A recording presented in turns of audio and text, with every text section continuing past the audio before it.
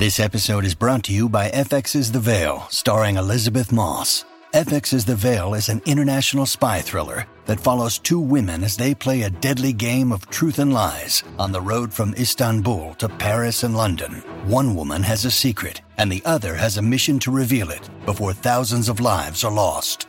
FX's The Veil, now streaming, only on Hulu.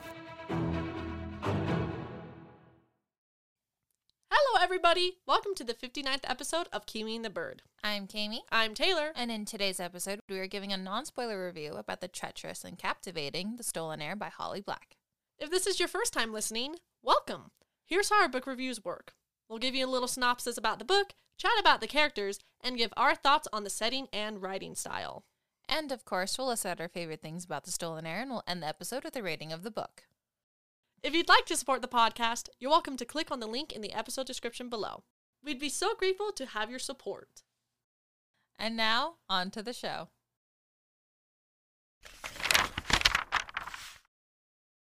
The Stolen Heir is a YA fantasy told through the eyes of protagonist Surin.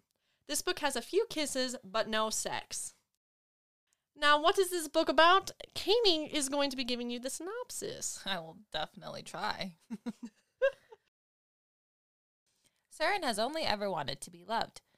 Years after her malicious royal fae parents stole her away from the mortal family that fostered her, she has broken free from the glamorous but perilous land of Elfhame in exchange for the solitude of living alone in the forest. But when Prince Oak Greenbrier, Surin's almost betrothed, summons her to defeat the rising court of Teeth in the north, Surin must confront the unsaid truths about her lineage from those who seek to deceive her and decide whether she can trust her feelings for a particular heir, or if her heart beats only for revenge.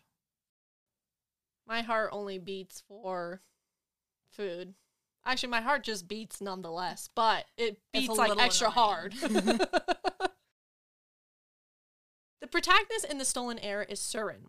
Surin is a fairy who longs to be immortal, but knowing the dangers of her kind, resigns herself to live as a near-feral creature in the forest. Traumatized by her past and fearful of her own title of queen, Surin must figure out whether or not she has a bite to her, and who she'll sink her teeth into. Which she does. Spoiler alert. She surprisingly bites a lot of people. I mean, like, she's from the Court of Teeth, so, like, are we that surprised? Oh, wow. Wow, I just, like, I read the story. I know wow, okay. My mind was just blown. Don't mind me. But what did you think about Surin? I liked Surin. I think that she was a character I haven't seen before in that she readily admits that she wants to be loved. Which same. And I was like, you know what? It's rare for an author to just kind of like come out and say it, but it makes sense to her character. And it since you kind of know her past, if you have read the original series, you do understand like, oh, I see why she's reacting the way she is. And, like, so her internal monologue makes sense to her character, which surprisingly is a rare thing. I like that she was unsure of herself and that she was ready to admit that she wanted love, but completely pushed it away at any cost. And I was like, wow, Holly Black is really coming for us, huh? She knows her audience. What I really liked about Surin is that she wasn't the typical fae, because fae are known for being elegant and gorgeous and just having the perfect gowns and just they manicure themselves to be the perfect depictions of desire. But I liked that Surin was more wild, that she was kind of almost feral, that she fights with her teeth, literally, which you connected Court of Teeth, which blew my mind. And so I like that she's not kind of more the picture-perfect caricature that we kind of more associate with fae, I feel like, in stories nowadays. I felt like she was really powerful, and even though she was a little bit more reserved, she still felt bold and really hosted the story. In The Stolen Heir, we also meet Prince Oak Greenbrier. Oak is handsome and charming and everything you'd think a fairy prince should be. After all, he's heir to the Elfhame throne, whether or not he desires it. But behind the amber fox-like eyes and the slanted smile, there lies a deeper intelligence and awareness of the dangerous plots against him. What'd you think about our little prince? Our little oak. Yeah, who's not little anymore. He's all grown up now. Yeah. They grow up so fast. I thought that oak was so interesting.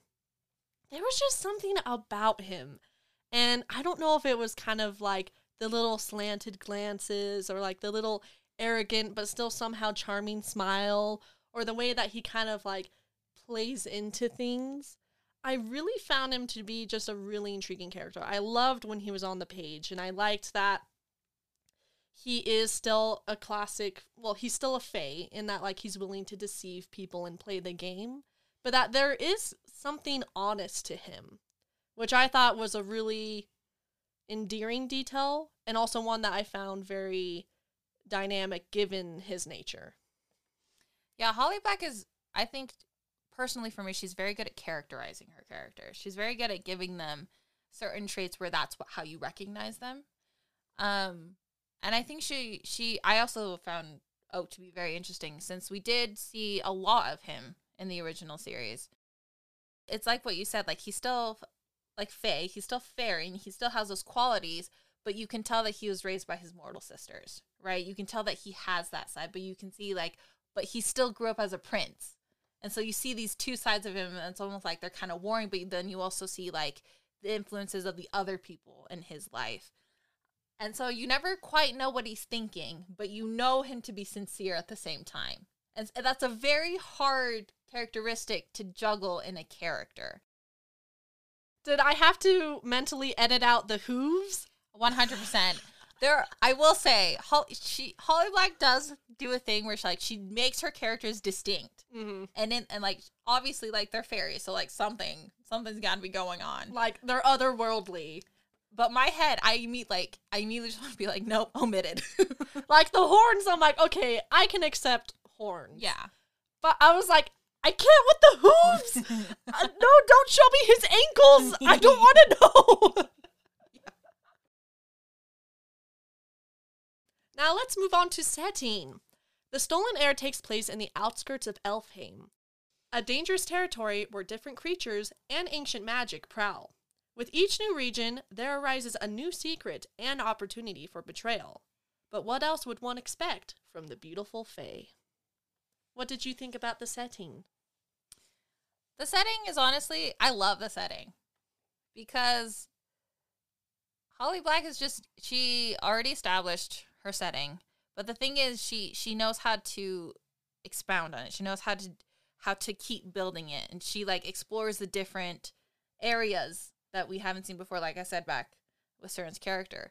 But I also like how she kind of like takes things into account. Like you kind of have like the history of the Fae, while also like how that's affecting now and like all the characters and how like it all just like kind of seamlessly works together. I almost don't have as much to say about it because it blends so seamlessly into her story, which is kind of a crazy thing to think about. Yeah, the setting is so much of an identity, but like you know it's there, but you're so enveloped in it that you feel like you're there. So it's actually kind of hard to recognize. Yes. Because you're so seamlessly included into the story. Mm-hmm. One of the things I really love about the setting too is that you have the fantastical Elfheim, but then you also have the real world as well, the mortal world. So you get the best of both worlds, not to quote Hannah Montana, but absolutely to quote Hannah Montana. There's no one I'd rather quote, really. And a word that I really like to use to describe this series from Holly Black, and it's not just because the word sounds cool, but that's definitely a factor, but it's folkloric. I really like that there's that really like classic but old-timey feel to the Fae and to this environment. Like you can feel the age of the land, but it still feels very new within the genre. When you need mealtime inspiration, it's worth shopping Kroger, where you'll find over 30,000 mouth-watering choices that excite your inner foodie. And no matter what tasty choice you make, you'll enjoy our everyday low prices, plus extra ways to save, like digital coupons worth over $600 each week. You can also save up to $1 off per gallon at the pump with fuel points. More savings and more inspiring flavors make shopping Kroger worth it every time. Kroger, fresh for everyone. Fuel restrictions apply. Now it is time to move on to our next topic, which is writing style. Tay, what did you think about Holly Black's writing style? I think Holly Black has it nailed down. Yes. Her voice, the descriptions, the characters, the world, like, she's just masterful. Like, every single detail draws you in. I mean, the book is kind of like a fairy itself, where, like, the description of a fairy is what I think this book is. It's alluring, it's charming, it's deceitful, it's surprising. You know, it's all of these qualities and more, and it just makes for a really tantalizing read. And I think her writing style is integral to that experience, in that she does pace things in a certain way. She does describe things in a certain way. Her books are actually, like, they're not massive books, but it feels like a massive book nonetheless. Yeah, the two things that I really love about Holly Black's writing style is that I can tell it's her, like, just like if I see it physically on a page, because she does, like I said before, she doesn't typically like to do big long paragraphs. She likes to break things up into like a couple lines at a time. But she writes it in a way where you feel like you read a paragraph. Holly Black also has this way to write a story in which it is fast-paced, but in a very subtle way. Like, the things that I want her to do, she eventually does it, and then she kind of, like, brings it all back together. And then I'm like, yes. Thank you. Now, if you like, hooves, aka satyrs, horns, fae, daggers, teeth, arranged marriage, childhood friends to lovers, lies, moths, court politics and palace intrigue, foxes, snow, falcons, curses, magic, anguish, angst, sisters, and poison, then you should definitely check out this book. 100%. I will say, you should read the original series before starting this one. They do call back to the original series quite a bit. Yeah, because usually, like, when there's kind of like a separate series, there might be mentions or cameos, and usually it kind of goes over smoothly. Like, even if you're a new reader, you can understand. But I think with this one, there's too many intricacies that I don't think you'll want to miss out on by not reading the original trilogy. But also, the original trilogy is just great too. So, like, why not read it? Guys, it's so good. And you know a series is good when I don't finish it. And that sounds weird, but that means I'm too emotionally invested and I'm afraid I'm going to get hurt. So I literally can't finish it. And I also don't like things to end. Now, based on a unique scale of 1 to 7, 1 being literal trash and 7 being fangirl mania, what would you rate The Stolen Heir by Holly Black?